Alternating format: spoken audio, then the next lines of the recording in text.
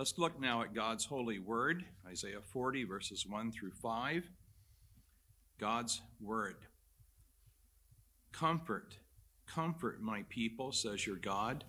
Speak tenderly to Jerusalem and cry to her that her warfare is ended, that her iniquity is pardoned, that she has received from the Lord's hand double for all her sins. A voice cries, in the wilderness, prepare the way of the Lord. Make straight in the desert a highway for our God. Every valley shall be lifted up, and every mountain and hill be made low. The uneven ground shall become level, and the rough places a plain. And the glory of the Lord shall be revealed, and all flesh shall see it together, for the mouth of the Lord has spoken. And then over in the Gospel according to Matthew, chapter 3,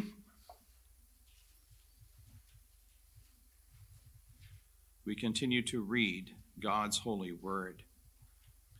In those days, John the Baptist came preaching in the wilderness of Judea. Repent, for the kingdom of heaven is at hand. For this is he who was spoken of by the prophet Isaiah when he said, the voice of one crying in the wilderness, prepare the way of the Lord, make his path straight.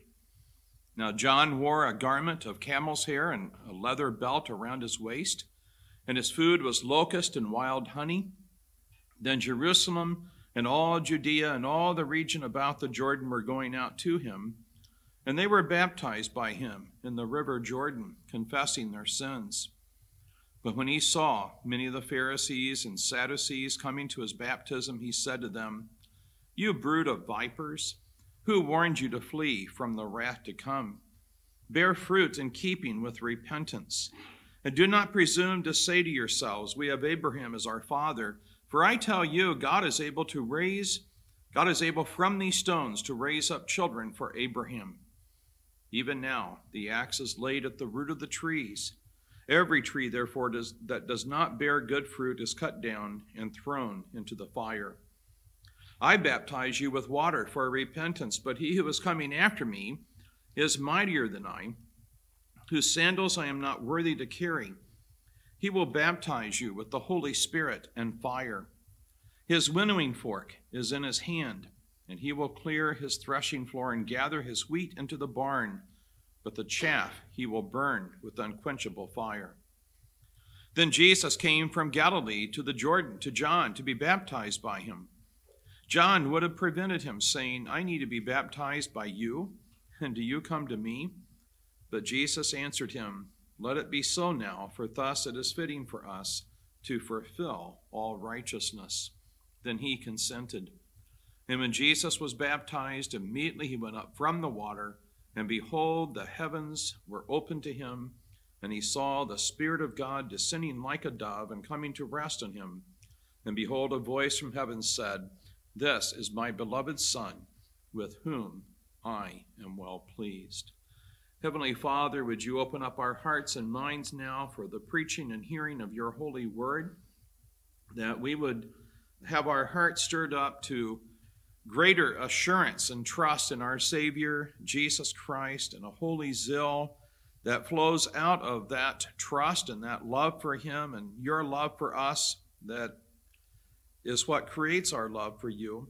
We pray that that zeal then would cause us, Lord, to want to tell others about the Son of God and to testify to him as the Savior of all who look to him. Strengthen your servant here and your servants in every place, that we might preach your gospel accurately, fully, effectually, by your grace alone. In Jesus' name, amen. You may be seated.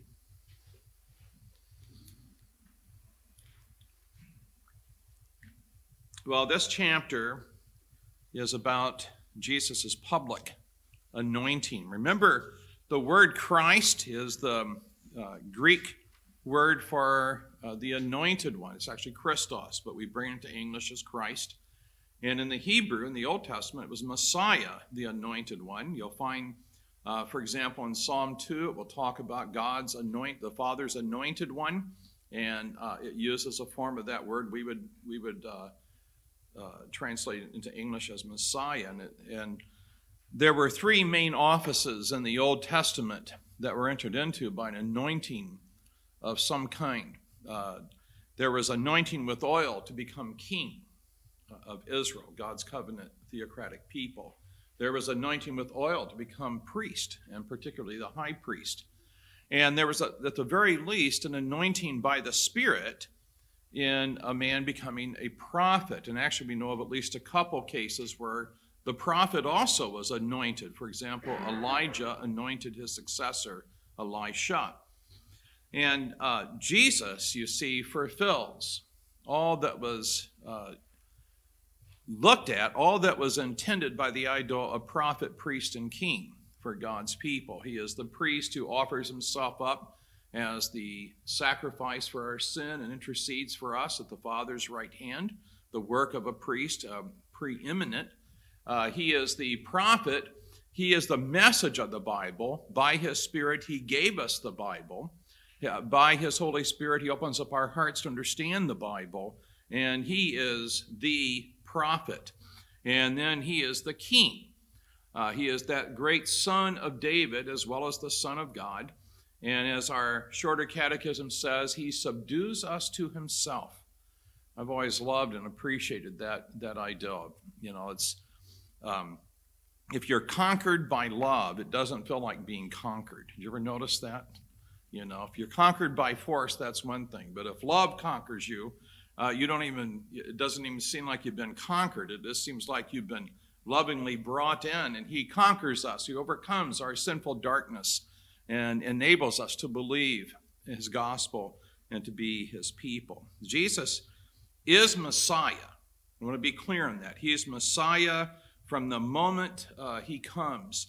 But this is his public anointing, his public, God publicly bearing witness by more than one witness.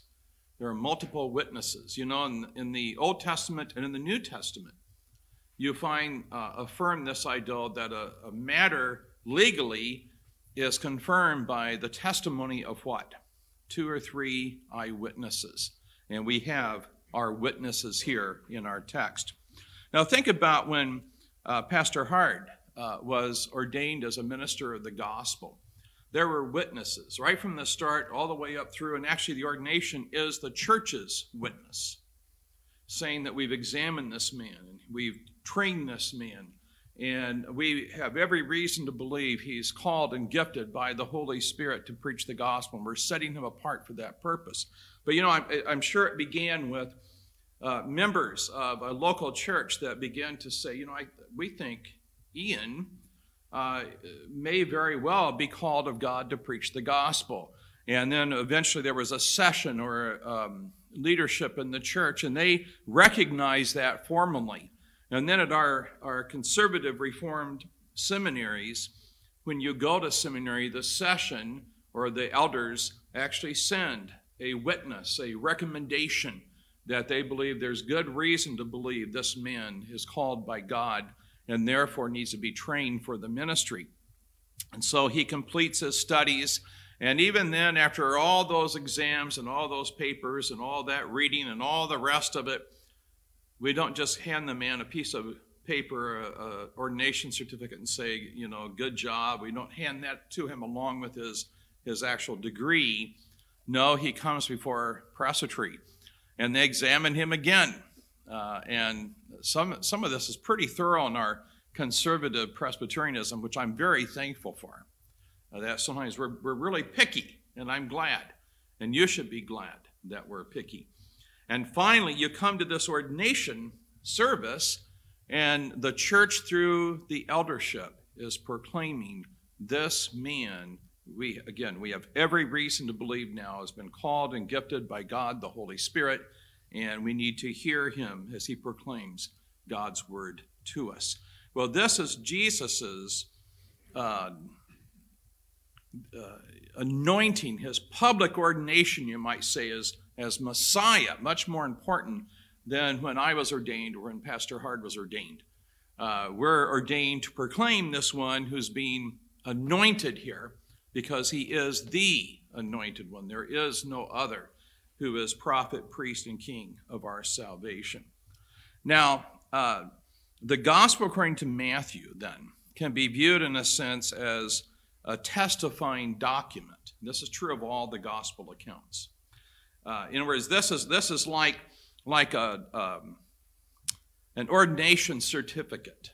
In other words, God says to us, he testifies, this is my son, this is the Messiah, this is the anointed one, this is the one who is the whole message that I'm conveying to you. This is the one by whom you come to me. This is the one who will make you right with me. This is the one who has purchased pardon for all your sins and will reconcile you to me as you put by his grace alone your trust in me.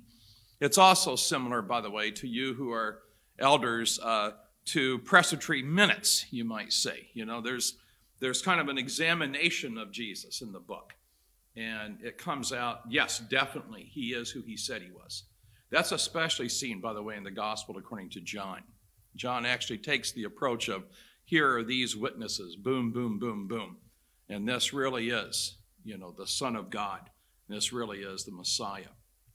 So when I preached through Matthew many years ago, my outline of the first 3 chapters of Matthew, I entitled those first 3 chapters, The King Comes, or The Messiah Comes. And in chapter 1, the king is born, isn't he? And he is witnessed to there. There are witnesses to him by Old Testament genealogy. We trace right on down to Jesus being the true Messiah, the true Son of David. And by Old Testament prophecy, he mentions these prophecies, begins to mention some of the prophecies fulfilled by Jesus coming and in his life and ministry. And also by angel. The angel came to Joseph, right? And said, this is who this really is. Don't be afraid to take Mary to be your lawful wedded wife, because that which is conceived in her is of the Holy Spirit. In chapter 2, the newborn king is sought after, and he's witnessed to. And this is interesting. He's witnessed to by both enemy and friend and by Jew and Gentile. Herod seeks after him to kill him. But as Herod does that, why is Herod doing that? Because it's unintentionally on Herod's part a testimony that this is the Messiah who's a danger to him in his mind. And friends seeks for him. The Magi come and they seek to worship him. And so Jew and Gentile are seeking for him. Already we have that conveying to us of the universal nature of the gospel, the new covenant, that we're moving beyond just a theocratic nation like in the Old Testament, earthly theocracy, to the whole world being called upon to believe in the Lord Jesus Christ. The Magi, of course, are Gentiles. And then in chapter 3, the king is anointed as Messiah. He is witnessed to, first by Messiah's divinely appointed herald. Remember, a herald goes before the king, and I don't know if any of you grew up in a country that, if we're all native-born Americans here, if any of us grew up in a country where they had a king, but when you had absolute monarchs especially, when the king came through the city, they would blow trumpets usually, and a fellow might go before saying, make way for the king. And in some countries, you even were supposed to bow down as he went by. And that's what John is. He's a herald of Messiah, of the king. But Jesus is also witnessed to by every person of the Holy Trinity. And so first, the king is anointed as Messiah. He's witnessed to by the divinely appointed messianic herald. And in verses 1 through 12, we look at John the Baptist's person, his ministry, his message. Verses 1 and 2, his coming and his message is reviewed for us. This all takes place after Jesus has been born, chapter 1, after Jesus was a boy in chapter 2. And as a matter of fact, if you put the whole 4 Gospels together, if you read a synoptic approach to the 4 Gospels, where they put them in 4 columns and line them up, you'll find that around 30 years of age, which was the age a priest entered upon his active service in the Old Testament Levitical system, And remember, John is of the priestly line, but he begins to preach this message. And about 6 months later, Jesus comes to be baptized by him. And John is 6 months older than Jesus. As you read through Matthew and Luke, you see that very clearly. So John comes, and he begins his public ministry by preaching God's truth in the region of Judea, in the wilderness. The people had to go out to him. This is the first part of their repentance. This is a message and a baptism of repentance. And in repentance, you're humbled before God. You confess your sin. You turn from your sin. You turn to God. It's no longer me being in charge, but I'm now listening to the living God as I'm being connected with him. And so the first part of repentance was you go out to where he sends you, and it's out in the wilderness. It's not a convenient place really to go to. And that's what John preached, that they were to come out and to be baptized as a baptism of repentance. The truth he preached was that Messiah was near at hand. And so the establishment of the eternal kingdom of heaven was very close. Therefore, let all repent of their sins so that they could be ready to receive Messiah and enter the eternal kingdom of heaven by grace alone. Repent means to turn from sin to God. Repentance is a gift of the Holy Spirit in his sovereign application of Christ's redemption of sinners. And I'll mention this again, so we get this clear. Grace enables us to believe. True saving faith, one of its fruits is repentance. Just so we understand, we're not being justified by being sanctified, but faith will produce repentance. And when I say it produces, I don't mean there's a long stretch of time, but I mean that's kind of the logical order that, as I come to God, I receive pardon, I repent. Or another way of looking at it is my first act of repentance is to acknowledge I'm a sinner, to repent of all my legal works of self-righteousness and believe in Jesus. And then after having done that, I repent as a follow-up to being connected to God in Christ by doing gospel works. And the thing is, it's the same law moral law that defines legal works and gospel works. But in the legal works, the Puritans called it that because I was trying to produce those works to make myself right with God. And gospel works, or evangelical works, another term for it, the Puritans used that for the life of repentance that flows out of knowing I've been freely forgiven and pardoned by God in Christ. John is saying, repent, turn to God, because Messiah has come. John was foretold himself, and we look at his way of life and the prophecy of his coming, verses 3 and 4. Matthew tells us that John's coming and his preaching fulfilled the prophecy given to Isaiah the prophet in Isaiah chapter 40, verse 3. And now that would be 7 centuries before the fulfillment. Isaiah prophesied around 700 BC. And John's is the voice then that Isaiah had prophesied of, that cries out in the wilderness, commanding people to prepare the way of Jehovah, to make the way of Jehovah straight and clear for him to come to his people. Make way, the king comes, or prepare the red carpet by repenting of your sins, for Messiah is coming to us.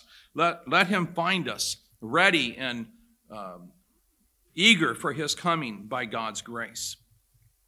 Now there's another prophecy about John the Baptist, also found in Malachi chapter 4, verses 5 and 6. There, the herald of Messiah comes as Elijah the prophet, sent by God before the great day of Jehovah's coming, so that the hearts of his listeners would repent and not experience eternal salvation from Messiah instead of not experience eternal judgment from Messiah instead of eternal salvation. And the Gospels let us know that this means that John came in the spirit and power of Elijah.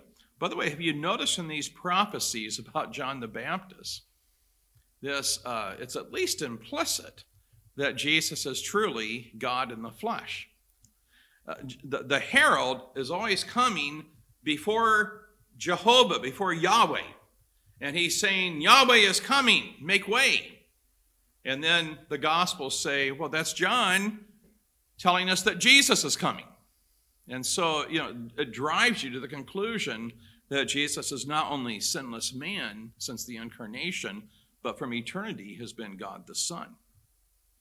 Now, all of this is important, what we've just looked at here, because in our text, John purposely lives like Elijah, who lived in the wilderness, as we read his story in 1 Kings chapter 17 through 2 Kings chapter 2.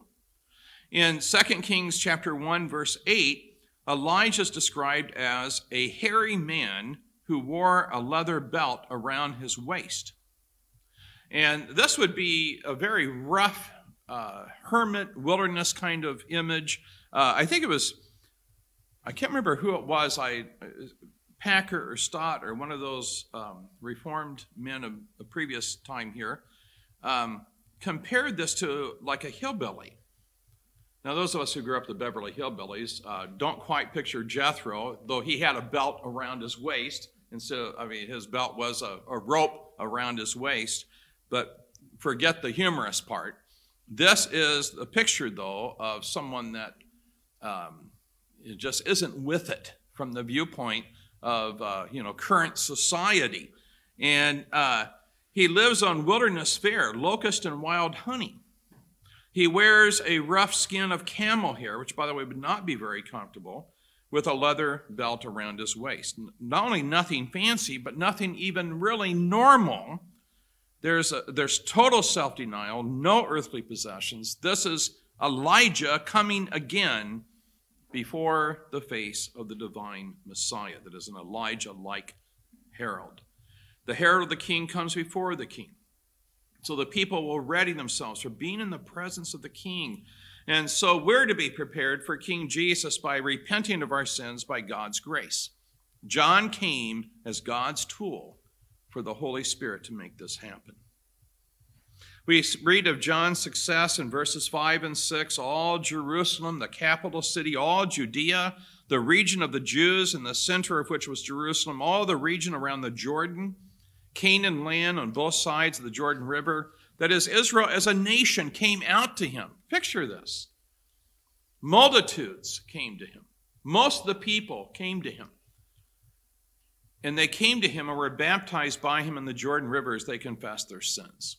And again, if his message is a baptism of repentance from sin and preparation for Messiah, and their baptism then was a baptism signifying and sealing that repentance, and so a commitment to welcome Messiah as their sovereign king, well, they listened to the word of Messiah's herald and confessed their sins as part of that repentance in preparation for receiving Messiah into their land to establish the kingdom of heaven. If all that's true, then if they don't hold to this commitment, and you see the majority of the nation did not, then they have broken covenant. And instead of salvation from Messiah, they must expect what? Judgment for breaking the covenant. The destruction of Jerusalem and the nation in AD 70. See, it flows right out from this. Now, there's an elaboration, verses 7 through 12, on John's command to repent. And what occasioned this elaboration, which follows, is the coming of the Pharisees and Sadducees to be baptized by John. If you want further elaboration, read Luke chapter 3, where John addresses different groups of people in society and tells them what repentance will mean for them. But here we see the Pharisees and Sadducees. The Pharisees were supernaturalists. They did believe in miracles and angels and the supernatural, but in many ways they were similar to certain groups of fundamentalists who concentrate on the letter instead of the spirit of God's word. As Jesus put it one time, they would strain the gnat and swallow the camel. It was as if they devoted themselves to the Bible and then got the whole message wrong. And then on the other hand, the Sadducees were in some ways similar to our rationalistic liberal theologians and ministers. They were anti-supernatural in many ways. They didn't believe in angels, didn't believe in spirits, They didn't really believe in miracles. And so these groups both came out, and it's always interesting that they join forces. As the opposition to Jesus grows, it's like what is it? The enemy of my enemy is my enemy, or something like that, or no, is my friend. I guess I got that wrong. But anyway, they united. I got that saying altogether wrong. But they united together, though they hated each other, because their hatred for Jesus was even more than their hatred for one another. And they both seem to have recognized on some level, perhaps, that John's baptism came from God. They come out to be baptized. Maybe they just don't want to be outdone by the common folk. Both groups claimed to be very pious. And so maybe when they saw the majority of the people going out to be baptized by John, whatever they personally thought about John, and we know that they didn't necessarily believe him from later on the gospel accounts, maybe they didn't want to look like they were less pious than the people. But whatever their reason was, John seems to refuse to baptize them until they manifest clear outward evidence of a sincere heart repentance from sin and unbelief. And so the clergy and religious spokesmen have more difficulty being approved for this baptism than the farmers and the sheep herders and the craftsmen and the unskilled laborers. Jesus called these religious leaders a brood of poisonous snakes, because when you get too close to a viper, you're in great danger. And if you listen to the teaching of either Pharisee or Sadducee, you're in great spiritual and eternal danger. John knows they're not coming for the right reason. Again, why are they coming? Has someone, he says, warned you to flee from God's wrath for your sins of hypocrisy, self-righteousness, and unbelief? If so, produce the fruit of true repentance in how you live your life. Because you see, repentance has clear fruit. It's not just words, and it's not just sorry feelings. He says, let them not think within their own hearts, we are Jews, we have Abraham as our great forefather, and so we have Abraham's blessing of salvation. Jesus says, God's able to take these stones here, and John said, God's able to take these stones here, and he probably actually pointed to some stones there by the river and said, God can make these stones into children of Abraham. Well, in a way he did. Through the preaching of Messiah and the power and grace of the Holy Spirit, the hard-hearted, the stone-like Gentiles later are going to be made into sons of Abraham spiritually. He actually does it, but he says here God can create children of Abraham where he wants to, but true children of Abraham manifest that they know God, that they're right with God. They manifest repentance. Repentance that's a manifestation of true faith. But those who don't bear such fruit of repentance, there will be judgment instead, no matter whose descendant we are physically. With the coming of Messiah is both salvation and judgment. Even now, John says, the axe is ready to chop down trees that aren't bearing good fruit of repentance. And those chopped down trees will be thrown into the fire and burned up. John has come baptizing with water as a sign and seal of repentance in preparation for Messiah. But Messiah is coming soon after John. Messiah who is mightier and infinitely more important than John. John sees Messiah as so important, so much more important than himself, that he's not worthy in himself to be Messiah's lowest slave, the slave who carries his shoes. Messiah will baptize with that which water baptism signified and sealed, namely baptism with the Holy Spirit. With the Holy Spirit, the elect are baptized into the invisible church as he works faith in Jesus Christ in our hearts, 1 Corinthians 12:13. Even as the church water baptizes believers and their children so that they are seen as members of the visible church. Acts 2:38 through 41.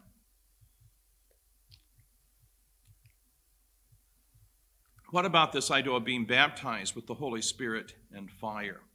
What does the fire mean here? Well, sometimes fire was actually used in reference to salvation in the Old Testament prophets. You're purified and made one of God's people. But here, because of what he immediately goes on to say, he probably is saying those baptized with fire by Messiah are those who have rejected him, and therefore they will have judgment. And those baptized with the Spirit, they are those who by the Holy Spirit have been brought to faith in Messiah and are put into the invisible church, and are therefore those who are recipients of his eternal salvation. Messiah, as he comes, will have a winnowing fan to separate the wheat from the chaff. The wheat was that part of the plant you would make flour with or meal with, and you would eat then. And the chaff was the part of the plant that was of no edible value. And they had to separate those in order to take it to the mill and have it turned into flour. And Messiah will separate them. He will thoroughly purge his threshing floor, that is the world. He will gather the wheat into his barn. That's heaven, the new creation that will never grow old. He will burn up the chaff with unquenchable fire, that is, those who are not prepared for him by grace will be destroyed forever in hell. So let the Pharisees and Sadducees take warning, but let us also take warning. The King is coming, and only by repentance and its fruit, which itself is a fruit of faith, which is a gift of grace, can we be the wheat and not the chaff. So verses 1 through 12 describe for us John the Baptizer's person, ministry, and message. The message and ministry is about the coming Messiah, who was right there, ready to be made known to Israel. And John bears witness to him and to his messianic work as Savior and Judge. And so in verses 13 through 16, we have John the Baptist and Jesus. John bears witness to Jesus, this man from Nazareth, as Messiah, when Jesus comes to be baptized by him. At first, he bears witness to Jesus by hesitating to baptize Jesus. Jesus comes from Galilee, where we have seen him last in Matthew chapter 2 in the Gospel of Matthew. He comes to John at the Jordan to be baptized by John. John tries to stop Jesus from being baptized by him, since this is a baptism signifying and sealing repentance from sin, and Jesus has no sin to repent of. Instead, John affirms that he should be baptized by Jesus, and by the way, he is, spiritually speaking. Did they know one another as cousins? Now, we know that Mary and Elizabeth are described in our translations as cousins, but that word could mean pretty distant relation. Remember, they lived quite a distance from one another. Elizabeth and John were in, or Zacharias was in Judah, and Jesus grew up in Galilee. So they may never have seen one another, and that's what I suspect because of the Gospel of John chapter 1, verses 29 through 34, where John says, I didn't know him, but he who sent me to baptize told me that I would know who he was when the Spirit came down upon him in the baptism. And so in this way, that's one of the chief purposes then of John's baptism. And John bears witness then to him as Messiah, as the promised divine King. He bears witness to Jesus as Messiah as he proceeds to baptize him, since this was the occasion for the testimony of heaven itself. John, as he baptizes Jesus, baptizes Jesus because Jesus explains the necessity for this. And then this miracle happens that is a public anointing of Jesus. And so Jesus' identity is not left up to mankind's guesswork. He is Messiah. He is the King. He is the Son of David, who will reign over this eternal kingdom of heaven. Jesus is anointed as Messiah. He's witnessed to by a divinely appointed messianic herald, so that we have no excuse for our unbelief. If you're here today and you have not trusted in Jesus as Savior, God says in his word many times that you have no excuse that will stand on the day of judgment. God has borne witness to Jesus as the Savior that you need, and he has actually commanded you and me to trust in this Savior. It's not just an invitation. It is a sweet and gracious invitation. It's also a divine command. All men are to repent and believe in Jesus, and God bears witness of that. Now, the king, again, is anointed as Messiah, and he's witnessed to by an even more important witness than John. As important as John is, having been sent by God, he's witnessed to by God himself. The Holy Trinity on this occasion bears witness to who Jesus is. First of all, the king, as he's anointed as Messiah, is witnessed to by God the Son, by himself. In verse 15, Jesus is presented as both God and man in chapter 1. Remember that. He is God's Son in both his divine nature. That is, he is God's Son essentially and eternally, and in his human nature from conception in Mary as the true man who fulfills what all others have failed to perform. Especially we see this in Luke chapter 3. Jesus is God's Son in being God the Son from eternity. He's also, in a different sense, God's Son in his humanity. He's the true man. He's the man who manifests the image of God that we were originally created in, and we have all messed up in Adam, our first father. But he also is the Son of God as the sinless man, as the Son of Man. And as God-man, he explains the need for this baptism and so bears witness to his own person and work. He commands John to baptize him. This must happen if we're to fulfill all righteousness. I must be baptized by you for the accomplishment of that complete righteousness, which is the salvation of God's people. First, it's necessary for Christ's active obedience. And I'm sure Pastor Hard has mentioned to you this idea of Jesus' righteousness. There's the active obedience of him, of Christ, and his passive obedience. The active obedience, to review, is his perfect sinless life, where he perfectly kept the moral law as the Son of Man, as the man Jesus. And he did that in our place, on our behalf. And then there's the passive obedience, not passive in a grammatical sense, but from the Latin for suffering. His suffering obedience. He must go to the cross and die to pay the penalty price for our sin if he is to perfectly obey the purpose the Father sent him to obey. And so in his active obedience, if God's commanding at this time all men to repent and be baptized by John, the man Jesus must obey this command. Even though he doesn't need to repent, he receives the baptism that God has commanded that all Israelites partake of at that time. So it's part of his fulfillment, you see, of his active obedience. But more importantly, and I think our Protestant theologians especially have been accurate in understanding it this way, this is part of his fulfillment of his passive or suffering obedience. If he's to bring righteousness to pass, the perfect fulfilling of God's law that's been broken by us sinners, he must identify with us sinners. He must die for our sins. And this is the beginning on a human public level of that identification. This baptism, Jesus receiving a baptism of repentance when he never needed to repent himself, is looking ahead to what? Well, the cross, where he takes the full penalty for our sin upon himself. This is part of him beginning to put himself in our place, taking our guilt upon himself, insofar as he's identifying with sinners as the sin bearer. So this is part of his perfect fulfillment of righteousness in his active and passive obedience, in his fulfilling divine command, in his taking sin's guilt upon himself. He fulfills righteousness by saving us, by accomplishing all that God ordained for his people as far as knowing and glorifying and obeying God in his word. God the Son, then, in this way, by presenting himself to be baptized, bears witness to himself as the Messiah as he submits to that baptism.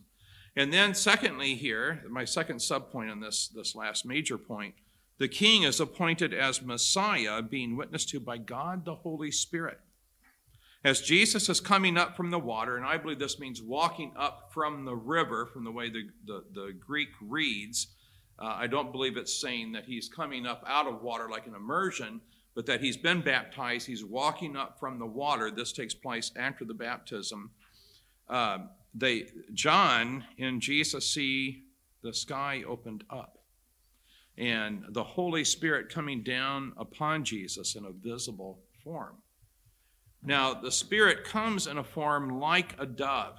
That is, something visible happens, so that this is a very public anointing of Jesus. What happens is something that looks like a dove. It's not a dove, but it looks like a dove. The Holy Spirit, who is invisible, somehow takes on a temporary appearance that can be seen. Now, there are a couple possibilities here. Many have thought this spoke of Jesus as the King of Peace, that a dove speaks of peace, and that's fine. You know, a dove is an animal, a bird that often was thought of in connection with peace and safety and security. But I lean more toward the view that this has to do with sacrifice still. A dove was used for sacrifice in the Old Testament. And I think this is, the Son of Man is preparing himself as the sacrifice for sin. As a matter of fact, it's interesting because this should speak to probably many of us here who, probably most of us are not millionaires. And in the Old Testament law, you were supposed to bring a bull and certain sin sacrifices. But if you couldn't afford a bull, bring a lamb. And it gets on down. And finally, if you can't afford that, a couple doves or a couple young pigeons will do. That's what the poor people brought. And Jesus here comes and he offers himself, you see, as the sacrifice for our sin. And this is signified to us already in this baptism as the Spirit comes down upon him. Now, here's the point. He alights upon Jesus and doesn't leave. I don't believe this means that, for the next 3.5 years of Jesus' public ministry, something that looked like a dove was sitting on his head. I don't think it means that. The point is that the temporary visible form came down, and neither Jesus nor John nor the people saw that form go back up. It signified the fact that this is the man who has the Spirit, as John says, without measure. This is the Spirit-filled man in terms of Jesus' sinless human nature. And the Spirit, you see, is bearing witness that this is David's son, the Messiah, the eternal King of righteousness. And then finally, the verse 17, the Father testifies or witnesses to Jesus as Messiah, as he's anointed. The voice came out of heaven, behold, or suddenly, right as the Spirit alighted upon Jesus. It took everyone by surprise. That's what that word behold, is the idea of, man, look at what just happened. Now, there are only a few places where God speaks out of heaven. And in many ways, the most important one, perhaps, in the Old Testament would be Mount Sinai in the original giving of the Ten Commandments. The law of perfect righteousness as far as the moral law itself. And is that the point here? Or part of the point here? Here is the one who will fulfill those 10 commandments. Is God the Father, as he says, this is the one I'm pleased with, is he saying, this is the one who's going to fulfill righteousness for you sinners. At last, you see, there's this one, says the Father, who doesn't have to beg me not to speak to him any further. If you remember the story in the God speaking when he gave the 10 commandments the first time, the people heard the voice of God out of heaven. And there are probably many people today who foolishly, with very low views of God, would say, boy, I wish I could hear God talk out of heaven. That's not how it felt with those who did hear him speak out of heaven. When God spoke the 10 commandments, the people cringed with fear and recognized their own unholiness and their lack of worthiness. And this is the absolutely holy, almighty God. And they begged Moses, please ask God not to speak to us any further. Have him talk to you and you come talk to us. But you see, here is the message as Jesus is baptized. The Father speaks and says, this is my beloved Son in whom I'm well pleased. Who is he? He's my Son. He's my beloved Son. My beloved Son who really and completely pleases me. He's the Son of David who is perfectly a man after my own heart. He is my eternal beloved Son. He's the one who can hear my voice and not be left in a state of fear and trembling. He's the one who has a right, has this full connection with me, the Father. And therefore, he is the one who can put you right with me, who can bring you to me, the eternal God, as your Father. So could there be a stronger witness to Jesus as Messiah, as the eternal and divine King? God the Son, as he identifies with lost sinners to fulfill righteousness. God the Holy Spirit, as he who is invisible makes himself seen to do the actual anointing. God the Father actually speaking out of heaven, identifying Jesus' person and his perfect accomplishment of his divinely appointed work of redemption. So I want to close. There's the purpose of this chapter, I think, should be clear to us, and so I'm not going to take a long time on application, but the application is critical.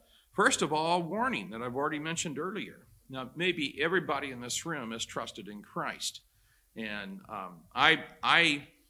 my own conviction is that whenever I preach the gospel, and if I don't know everybody in the room, I will present the invitation and the command to believe the gospel, God's word.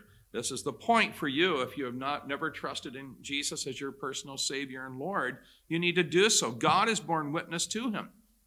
God has testified. God has given evidence. God has given proof by raising him from the dead, by the voice out of heaven, by the Holy Spirit coming upon him, by this word that is God's word that records all of this. God has given the evidence that's needed. Now, I know that there are sinners who might say, unbelievers, who might say, well, I don't think the evidence is that overwhelming. Well, on the day of judgment, God says that he's going to declare it was that overwhelming. He's going to say, I gave you all the evidence you needed. And if you didn't believe, ultimately, remember this from John chapter 3? It wasn't an intellectual problem. It was what? It was a moral and spiritual problem. You didn't want to come to the light. You didn't want this to be true. There's someone I'm close to who fell away from the faith he was raised in. And there was one point when he first fell away, he pretty much acknowledged that he didn't want to live by the rules, you might say, by what God says is right and wrong. So he didn't want it to be true. And it wasn't ultimately, I couldn't sit down and say, well, here are evidence for God being true and the Bible being truly God's word, etc. He had been trained on all of that. He just didn't want it. He wanted to live for his sin. God says that won't get us through the day of judgment. He has spoken clear enough. And he says he's the only one that's going to make the decisions that day. It's not what I think or what you think on the day of judgment. It's what God says, that what he says, what he thinks. And then for those of you who have believed, maybe everybody in this room, assurance. This one, you're going to come and partake of the Lord's Supper. We're going to partake together of the sign and seal of the covenant of grace, the sign and seal of Christ's broken body and shed blood. And is this of any real value? Well, yes, Jesus really is the Savior. He really is the Messiah. He is the King who gives entrance into the eternal kingdom of grace. He is the one who, by his Holy Spirit, granted us repentance from dead works, repentance unto life. Repentance and all its fruits are, as I've said before, the fruit, the product of true faith. And the Father has given us true faith. He is pleased with his Son, and he is pleased with all who are in his Son by faith.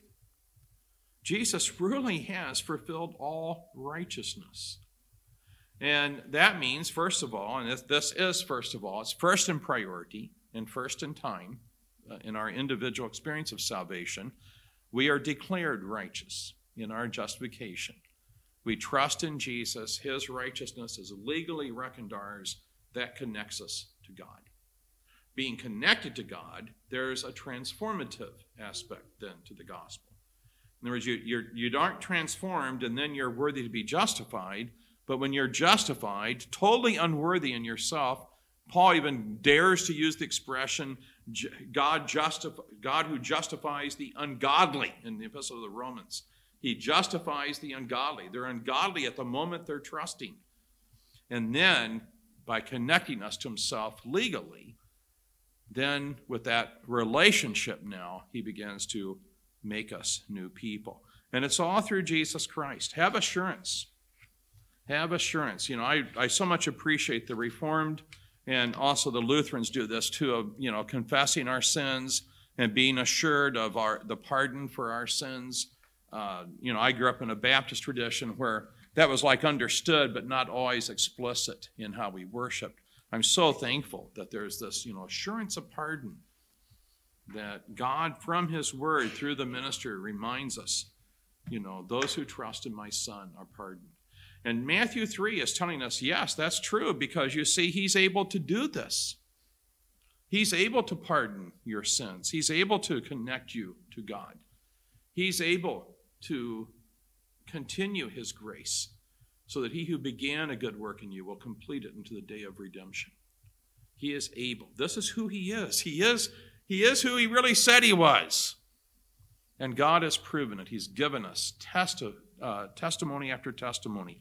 Think of all the things you believe on the basis of experts. I was thinking this week, in a sense, I believe the earth circles the sun and not vice versa on the basis of the experts. I look at the sky, it sure looks like the sun's the one going up and coming down.